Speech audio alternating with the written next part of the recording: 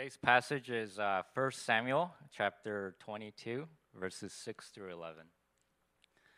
Now Saul heard that David was discovered and the men who were with him. Saul was sitting at Gibeah under the tamarisk tree on the height with a spear in his hand, and all his servants were standing about him. And Saul said to his servants who stood about him, "Hear now, people of Benjamin, will the son of Jesse give every one of you fields and vineyards? Will he make you all commanders of thousands and commanders of hundreds? That all of you have conspired against me? No one discloses to me when my son makes a covenant with the son of Jesse. None of you is sorry for me or discloses to me that my son has stirred up my servant against me to lie in wait as at this day." Then answered Doeg the Edomite, who stood by the servants of Saul, "I saw the son of Jesse come into Nob to Ahimelech the son of Ahitub, and he inquired of the Lord for him and gave him provisions and gave him the sword of Goliath the Philistine. Then the king sent to summon Ahimelech the priest, the son of Ahitub, and all his father's house, the priests who were at Nob, and all of them came to the king." This is God's word. You may be seated. Thank you, Ben, for the reading. Saul was really whining in that passage. I don't know if you noticed that. We'll talk a little bit about that. So good morning, Arcadia. My name is Frank. I'm one of the pastors here at Redemption Arcadia. If you're new, we are glad you're here and we welcome you.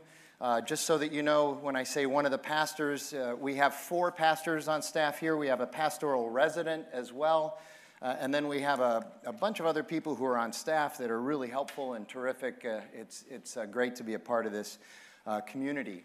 I want to review a little bit, and then there's going to be a lot of summary today in our message because we're covering a number of chapters, but we're going to zero in on chapter 22, which is what Ben read from today.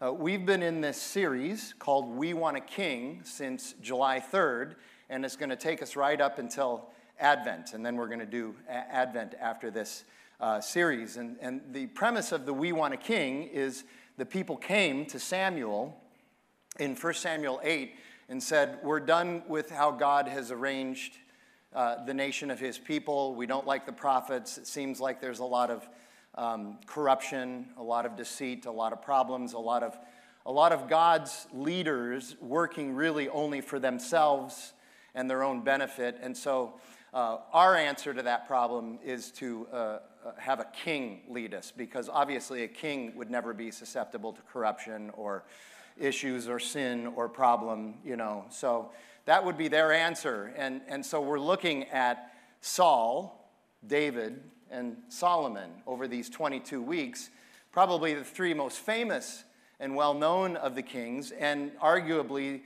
in many ways, the 3 best kings. And we find that even those kings, the best kings, have all kinds of issues.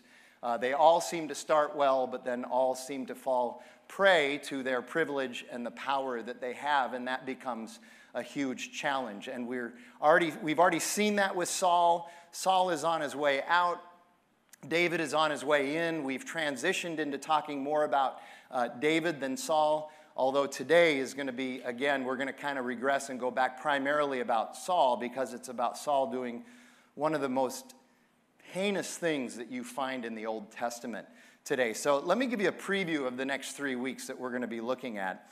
Today, we're going to summarize, review chapters 18 through 20 of 1 Samuel, and then we'll focus on chapter 22. So what's happening is that David is in exile from Saul.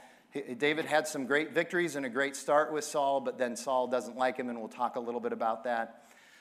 And today what happens in the meantime is that Saul gets paranoid and frustrated, and then, as I said, he commits one of the most grievous acts that we find in Scripture. Next week, David is still in exile, but we get to look at the narrative that talks about how David is given the perfect opportunity to assassinate Saul and eliminate his pursuer, eliminate his political foe, eliminate his, quote, problem, but instead he chooses to spare Saul's life and then has a very interesting conversation with Saul about that. And then on Labor Day Sunday, David becomes the king. But interestingly enough, even though God had anointed this, David's transition into his reign was anything but smooth. It was violent, and there was a divided kingdom, a smally divided kingdom for a while, and it took 7 years for David to actually ascend to the throne over all of God's people, and we'll look at that on Labor Day Sunday. So last week, what we looked at, David, who's the anointed king, next after Saul, and we talked about that tension that, God could have done this any number of ways. Instead, he chose to allow the people, and especially Saul and David, to have to live in this tension. Saul being the king, and still the king, God's first anointed, but now God has removed his favor from Saul, and he's already anointed David as the next king, and the two of them are living in these two liminal spaces where they know that that's not ultimately where they're going to be. And it happens, and it goes on for years and years and years. And if you remember a couple of weeks ago, Pastor Trey taught that unlike us, God is comfortable with that tension and understands that you and I can learn all kinds of things in the midst of tension. But you and I don't like tension. In fact, we spend most of our life trying to eliminate tension and discomfort from our life. And God says maybe that's where you can grow the most, is in the midst of that tension and discomfort. So David's the next anointed king.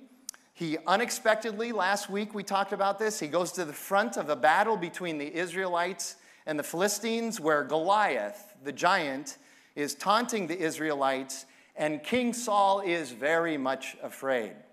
So David takes on Goliath. He kills him. He delivers Goliath's head to Saul, and David is a hero. Saul asks to be introduced to David, and the two talk, and it's all very nice and cozy.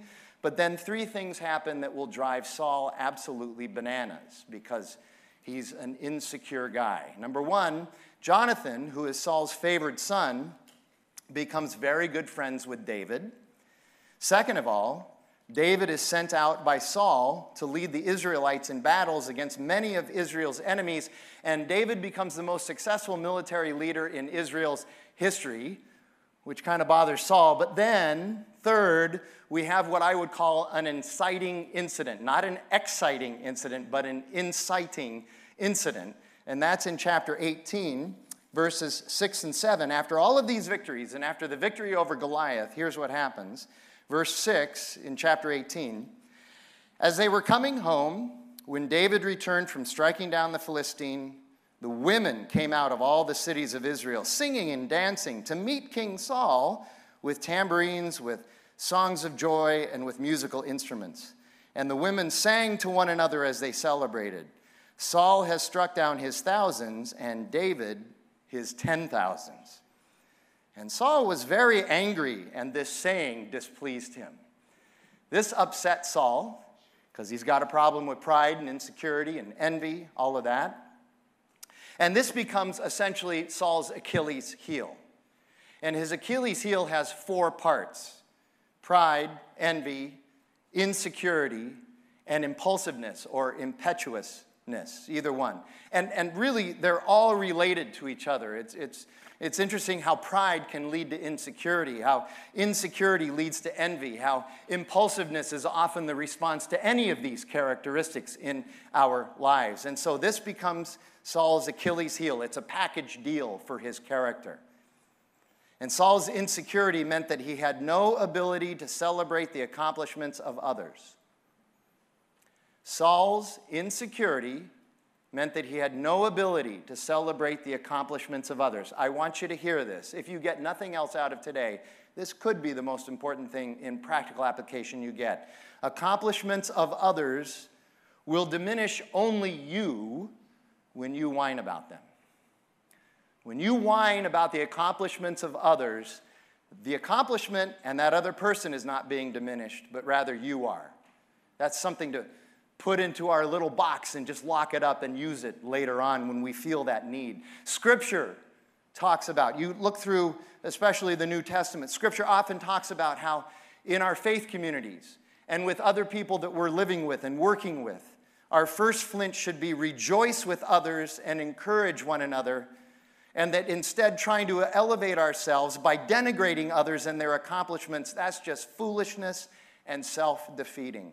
And this is exactly what Saul leans into time after time after time.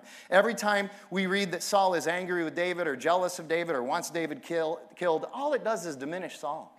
When we think of Saul, just in general, we think of King Saul, we think of the guy that just couldn't handle David being around, and that was really sad. We also find out three more important details in chapter 18. First of all, we're reminded again that the Lord removes his hand of provision and protection from Saul and places it on David. And the funny thing is that Saul knew this, and it was Saul's fault, and Saul knew that it was Saul's fault, and yet Saul refused to do anything to correct it. He's that classic definition of insanity. Insanity is doing the same thing over and over and over again, but expecting different and better results. And he's a classic definition of that. Second of all, Saul gives one of his daughters, a woman named Michal, to David for marriage. She becomes the first of David's 8 wives. Yes, 8 wives at the same time. We don't often think about David and Bathsheba and the adultery and the murder of her husband Uriah. We think about that. We don't realize that at one time David had accumulated for himself 8 wives. And so we need to remember that although David is a man described in the New Testament as a man after God's own heart, he's widely regarded and celebrated as the very best king of Israel. In the history of Israel, David had issues. Yeah, thank you. Somebody, yeah, okay. Thanks, Alan. I appreciate that. Okay? And then number 3, Saul wants David dead, but tries to do it in a really clever manner, which ironically he fails at. Well, now, why ironically? I'll get to that in a second. Let me tell you what happens. So Saul tells David that in order to marry his daughter, Michal, he had to go into battle again against the Philistines and bring him 100 foreskins from 100 dead Philistine soldiers. Now, how many of you would say that's the strangest dowry in the history of humankind? Okay, that's very strange. Okay. I'm just looking for like 50 grand for my daughters, okay? Anyway, the reason Saul does this is Saul never expected David to be able to defeat 100 Philistines and take their foreskins and bring it back. He thought that he was sending David into sure death. This is my way of getting rid of David without anybody knowing that I'm trying to kill David. But David goes out and he doubles down. He brings back 200 foreskins. So here's the irony. On Sunday, September 25th, in our message that day, we're going to see that this is exactly how David gets rid of Bathsheba's husband Uriah.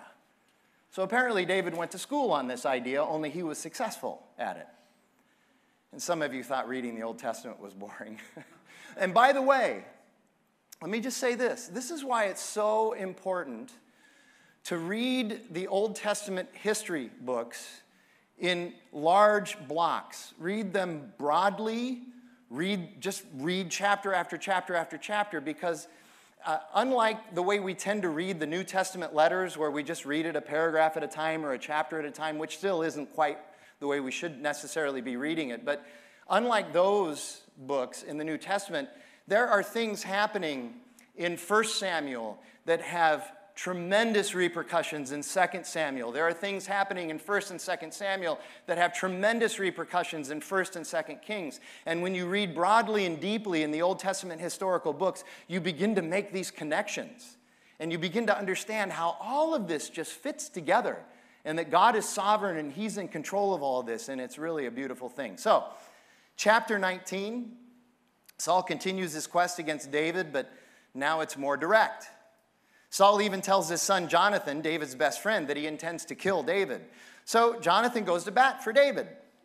He tells his father that David has done nothing but good things for Saul. He has served Saul. He is winning battles on behalf of Israel and giving Saul the credit. He's taking no credit for anything that David is doing, giving it all to Saul. But this is part of Saul's insecurity and pride. He really had no reason to fear David. David had done nothing but serve Saul with great joy. Here you go. You note takers, write this down again. This was all in Saul's head. It's all in his head. He's making this stuff up. He's not looking at the reality of what's happening and coming to the right conclusion. He's looking at what's happening and only seeing it as a threat to him. That's the only lens through which he can see anybody else's life, a threat to him. But Saul listens in this moment to Jonathan, and he relents, at least for a minute. And Jonathan tells David he doesn't have to worry anymore. So then David goes out and wins more wars impressively, and then Saul loses his mind again over David. And so back in the palace, Saul throws a spear at David, but he misses. So David runs home. He thinks by going home, Saul will cool down. But then when he gets there, his wife, Saul's daughter, Michal, tells David, you need to get out of here. My dad's serious. He's going to come for you. You need to leave. And she's right. Saul sends men to their house to take David away and kill him, but Michal tricks the men, which in effect means that she deceives her father. So now, in Saul's mind, this is how he's organizing his thoughts now. In his mind, he's got David, who's the king in waiting, thinking that David is against him just for that reason. And now he's got his number one son and his daughter ostensibly working against him. So they formed this little cabal working against Saul. That's the way he sees this. So he's really freaked out. And yet all three of them are only trying to do what's best for Saul. Here you go, a couple of rhetorical questions. Do any of you have someone in your life who's just trying to help you, just trying to serve you, and you're mad at them for some reason? Or maybe it's the other way around. You're just trying to serve somebody, you're just trying to help somebody, and they're treating you like an enemy. I mean, this happens. Anyway, David leaves town. He heads up to Samuel's town. Samuel's still alive at this point. He hangs out with him for a little while, but he's in exile now. And Saul sends his men after David up there to see if they can find him. So in chapter 20, David tries again to come back and serve Saul, and he talks to Jonathan about it first. The two of them work out a plan to see if Saul still wants to kill David. And Saul is still mad at David, wants him dead. In fact, he's so mad at David that Saul even tries to kill Jonathan, his own son, for being in cahoots with him, ostensibly. Anyway, Jonathan and David work out a secret coded plan for Jonathan to tell David whether it was thumbs up or thumbs down, and it's thumbs down, so David flees to exile again. And I want you to remember, David has done nothing to deserve this, and yet Saul persists. Only now David starts to have people join him. Now this is interesting. David didn't go out and recruit anybody. David did not go out and recruit an army. But rather, there were men who began to see how Saul was behaving, and they began to think, I don't think I can follow this guy anymore. I think I'm going to go and be with David. So they willingly left their homes and went into exile with David. And eventually, David's got 600 men who are not against Saul.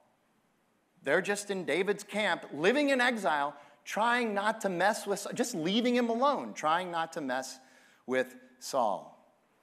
So in chapter 21, David is so desperate to escape Saul that he even travels to Philistia to see the king of the Philistines in order to get help and support from the king of Philistia. So David killed the greatest Philistine who ever lived, and Philistia was the mortal enemy of Israel. This is how weird all of this gets. And so we get to chapter 22, and David has now gathered quite an army. Again, this army was never for the purposes of attacking Saul and his armies. It was just a community of hundreds who were on the run from Saul, thinking that Saul was no longer a leader to be followed. But also, ironically, this band of 600 under David were still fighting battles and wars against Israel's enemies on behalf of Saul, even as Saul is chasing David, trying to kill him. It's an amazing thing that's going on. And Saul's anger and focus on David drives Saul, first of all, to not pay attention to what was really important in leading his nation, but rather drives him to do one of the most horrendous things that we see in the Bible. So I want to reread those three of those verses, the first three verses that Ben read for us. Now Saul heard that David was discovered, and the men who were with him.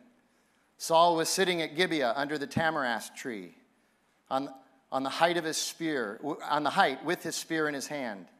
And all his servants were standing about him. And Saul said to his servants who stood about him, Hear now, people of Benjamin, will the son of Jesse, David, give to every one of you fields and vineyards? Will he make you all commanders of thousands and commanders of hundreds? Are you going to accept this bribe from David that's only in Saul's mind? David's not bribing anybody. He's not promising anybody anything, but it's all in Saul's mind that this is how David is getting people to come with him. That all of you have conspired against me? They're standing there with him, serving him, protecting him, and he's accusing them of conspiring with David. No one discloses to me when my son, Jonathan, makes a covenant with the son of Jesse. None of you is sorry for me or discloses to me that my son has stirred up my servant David against me to lie in wait as at this day. David's not lying in wait. He's just leaving him alone. That's all he's doing.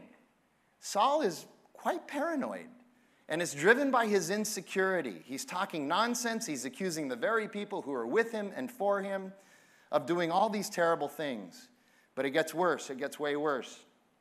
As Ben read, Doeg, this Edomite, who happened to be around in chapter 21 when David went to the priest at Nob, Ahimelech, and asked for some sustenance for his men, and he got some bread, and he got the sword of Goliath. That's all the guy did for him. That's all Ahimelech did for him. Well, Doeg saw this, and now he's with Saul, and so he goes and he tells Saul, I know where David is. I have David's plans. I was with him when he went to Nob. Okay? So by telling Saul this, all Doeg does is get a bunch of innocent people killed. So look at verses 11 through 19. Then the king sent to summon Ahimelech, the priest, the son of Ahitub, and all his father's house, the priests who were at Nob, and all of them came to the king. And Saul said, Hear now, son of Ahitub. And he answered, Here I am, my lord. And Saul said to him, Why have you conspired against me, you and the son of Jesse, in that you have given him bread and a sword, and have inquired of the Lord for him, so that he has risen against me to lie in wait as at this day? Then Ahimelech answered the king. And I want you to understand, Ahimelech's answer to Saul is very similar, if not exactly the same, as Jonathan's pleas on behalf of David to Saul. He's not doing anything wrong. He's not doing anything against you. This is all in your head, Saul. So Ahimelech answered the king, And who among all your servants is so faithful as David, who is the king's son-in-law and captain over your bodyguard and honored in your house? It's a rhetorical question. No one. No one is as faithful as David.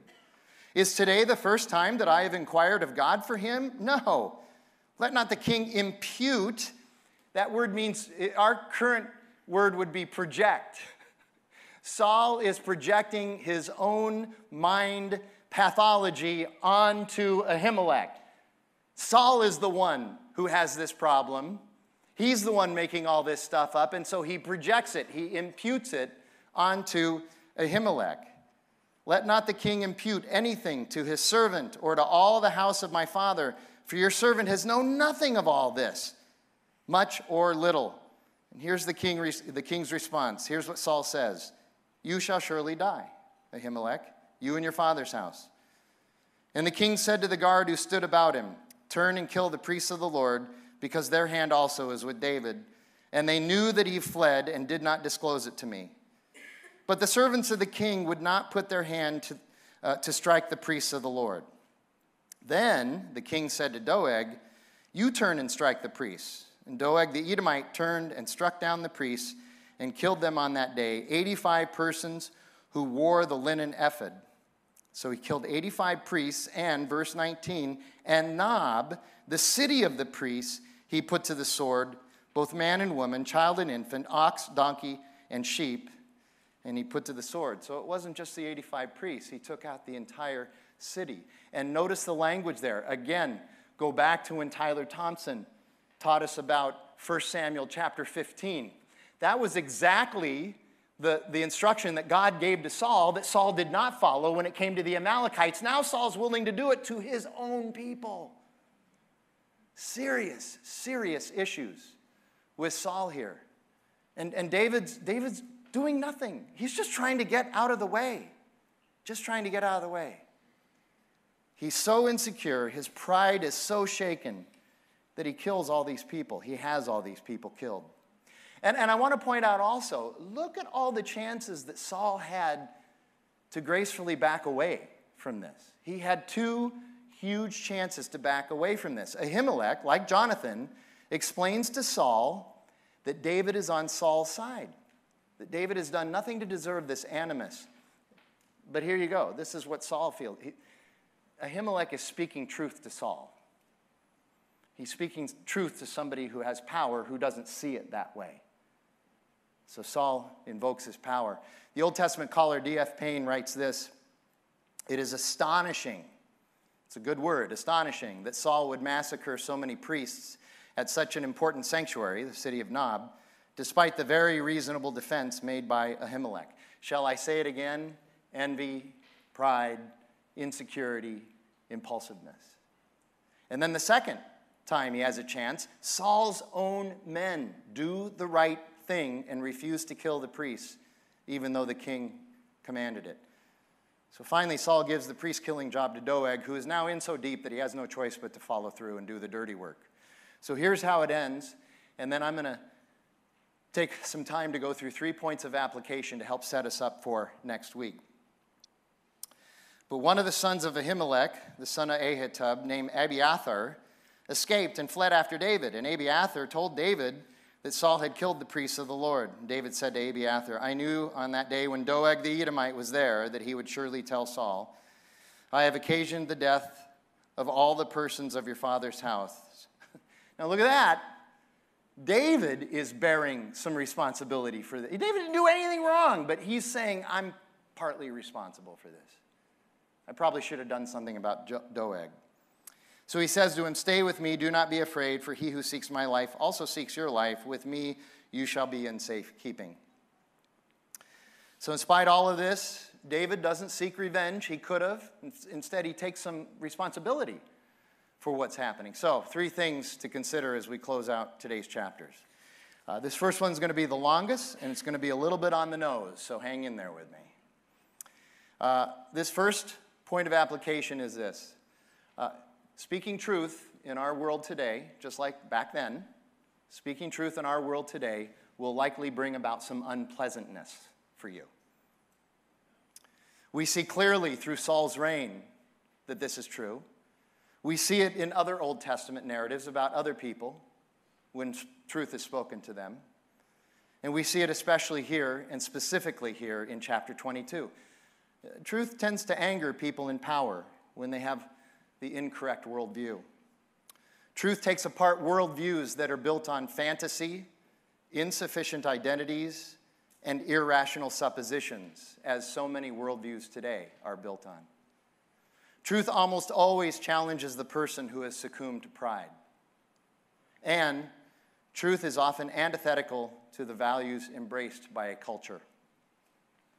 So it takes humility to be able to sit under truth and allow it to change your mind, change my mind, and to mold us toward wisdom. One of the great jobs of biblical truth is to help mold us toward godly wisdom.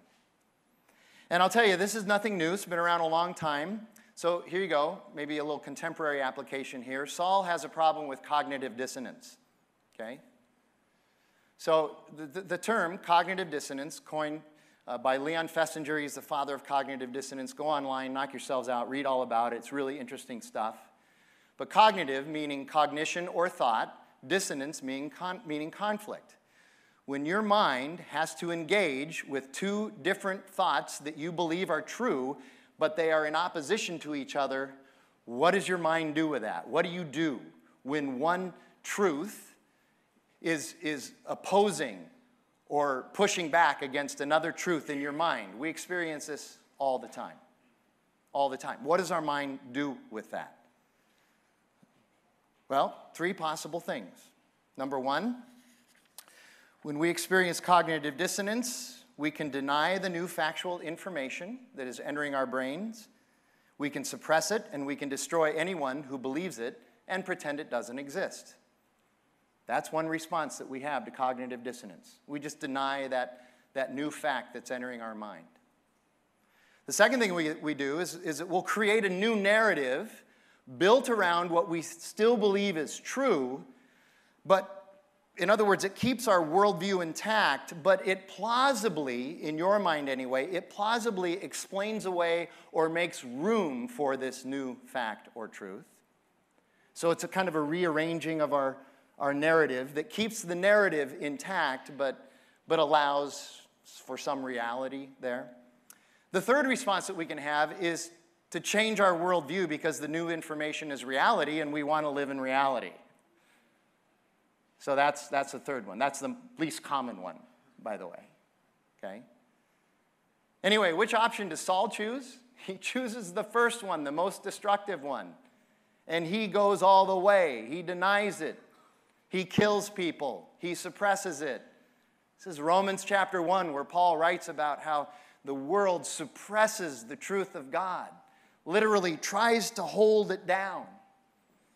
Our founding pastor, Tom Schrader, used to talk about how the picture there is like if you've ever been to the beach and you have a beach ball and you're trying to push the beach ball underneath the water and how it just keeps popping up. That's God's truth. It keeps popping up. You're never going to be able to suppress it forever.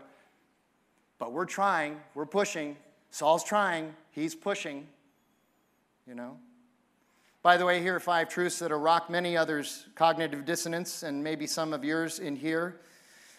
But you should be careful with these truths because you could end up like the priests of Nob if you proclaim these truths, as I'm about to now.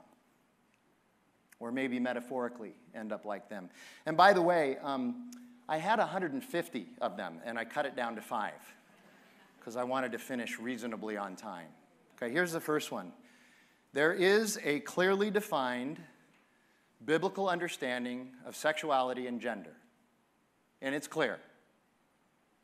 And I know that just saying that can get some people to come up to me and say, you are speaking oppressively, you are malignant. I've heard this term, you're malignant, okay, for saying such a thing, for just stating what the Bible says. Just stating that can get you into trouble about human sexuality, sexual orientation, and gender. It's fascinating to me. We look at Romans 1, of course. We look at 1 Corinthians 6. We look at Jude. We look at Leviticus. The interesting thing to me is that we look at all of those, but it really starts in Genesis chapter 1. That's where it starts. God is very clear about this in chapter 1. And here's the question. I understand if people don't believe the Bible. I get that. I'm okay with that. You know, I believe the Bible. I believe everything it says, even the stuff I don't like. I believe it.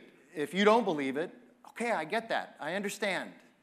Maybe you're on a journey, maybe you're not, but I don't want to break fellowship with you.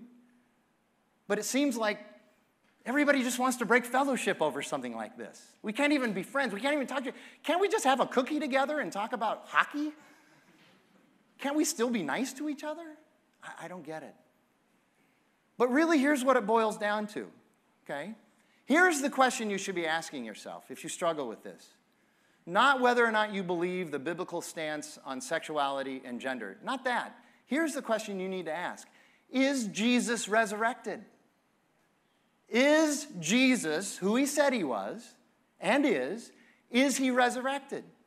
Because if he is, this is his word, and we follow it.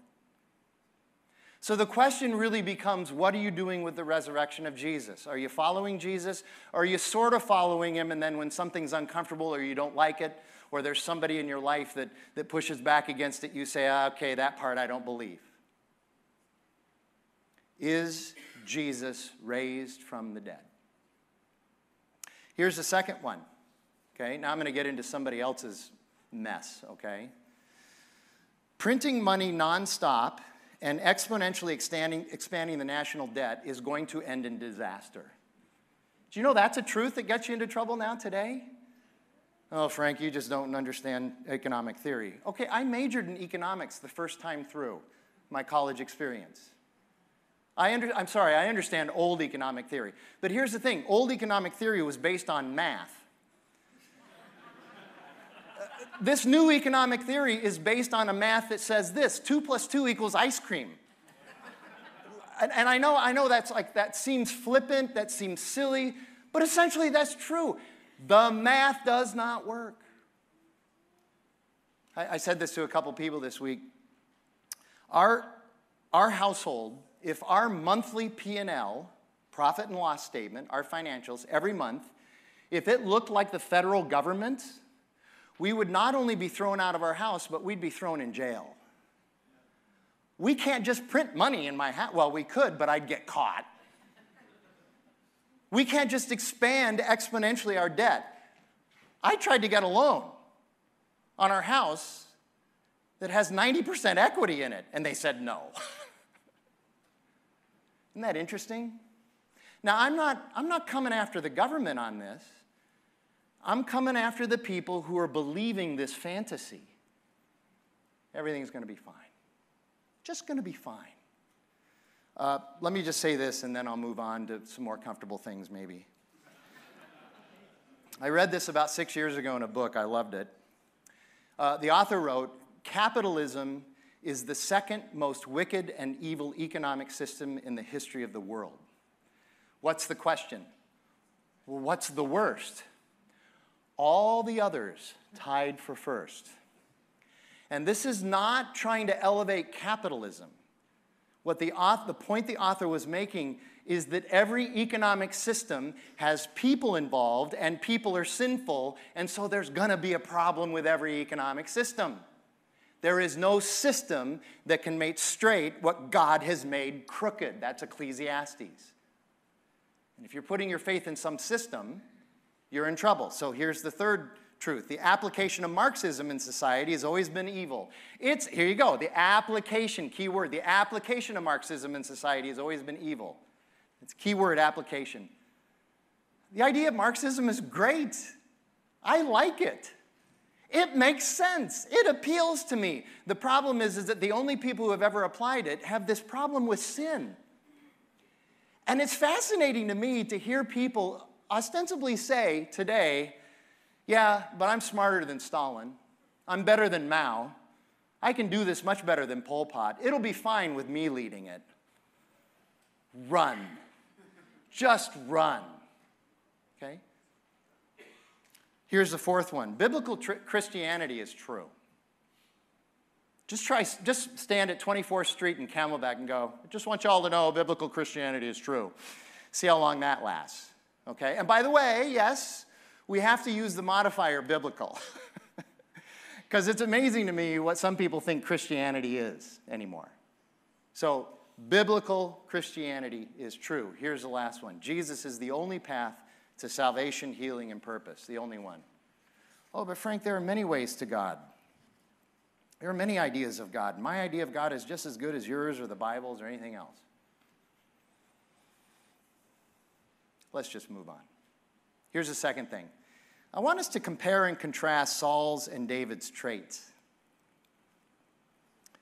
Saul was filled with pride, he was insecure, and he was impetuous.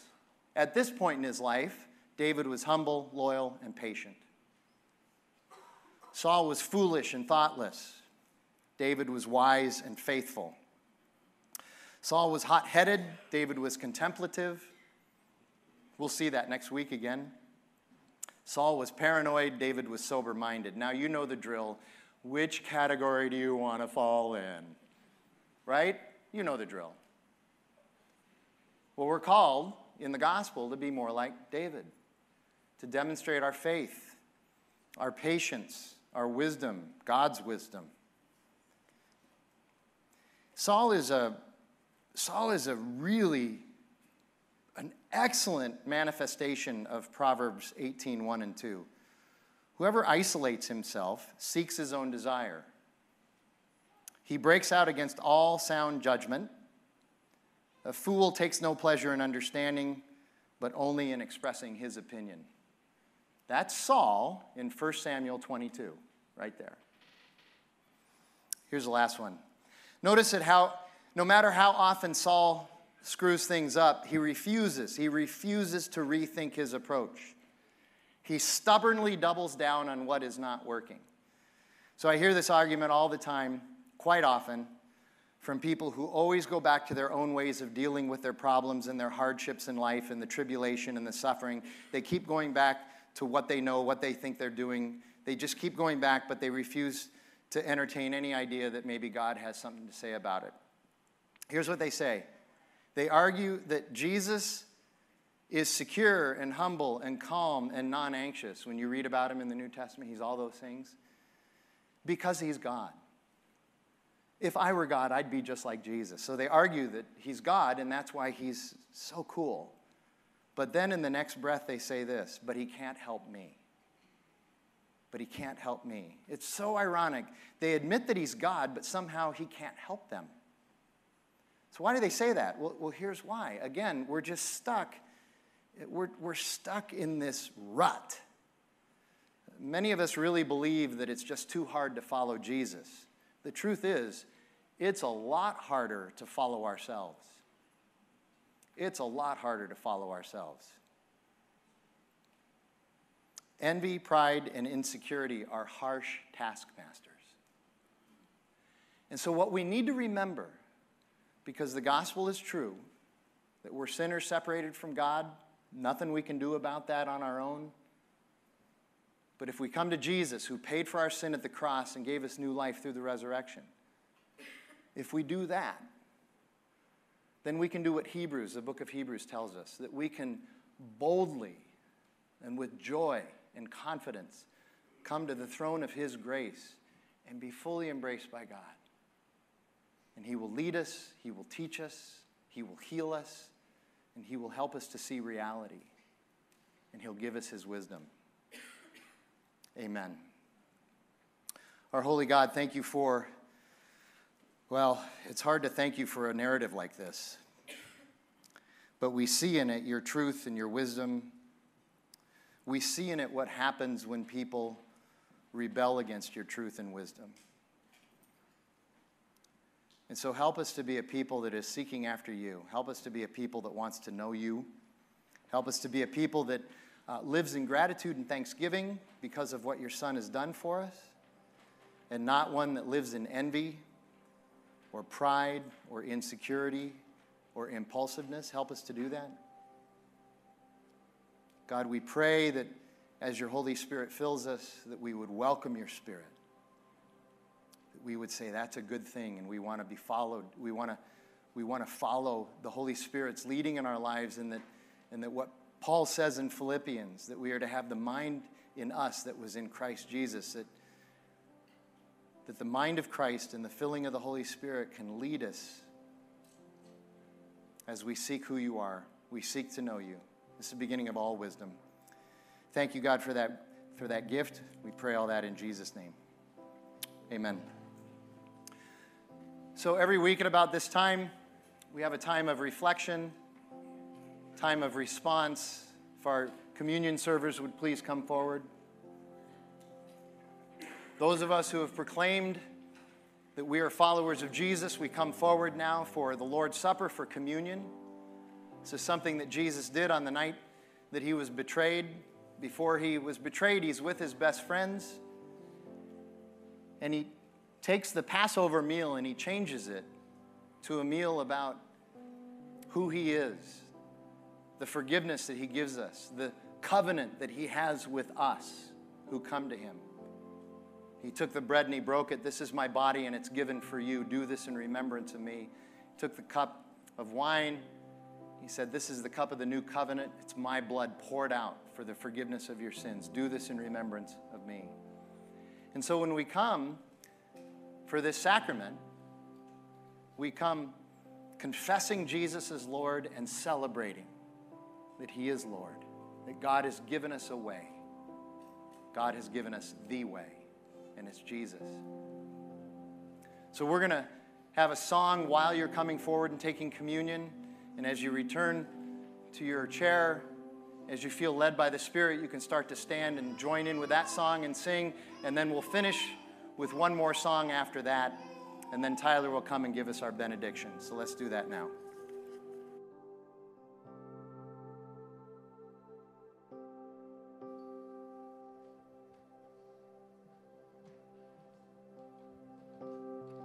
Here in your presence, a glimpse of heaven, a hope resounding uncontrolled. Caught up in wonder, my heart's desire.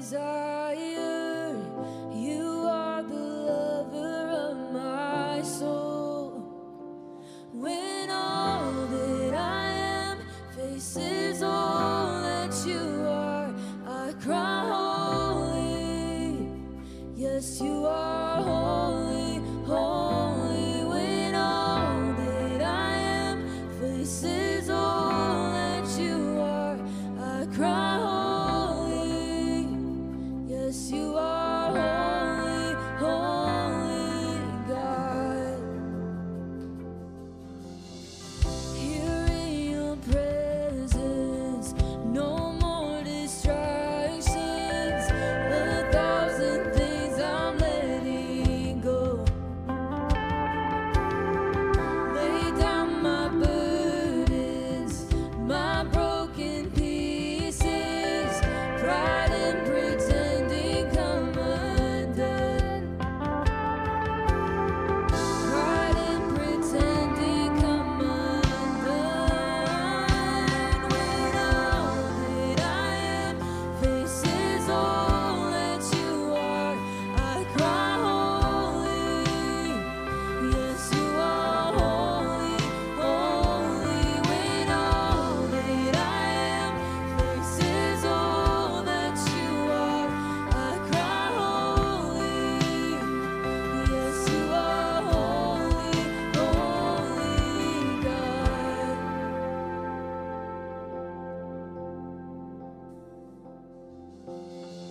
Lord, let this one encounter lead me through every hour. My life forever singing holy, holy.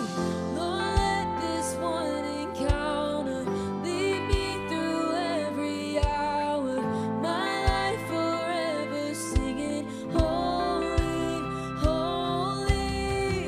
Lord, let this one encounter lead me through every hour. My life forever singing holy, holy. Lord, let this one encounter lead me through every hour. My life forever singing holy. When all that I am faces all that you are, I cry holy. Yes, you are holy, holy. When all that I am faces all that you are, I cry holy. Yes, you are holy, holy God.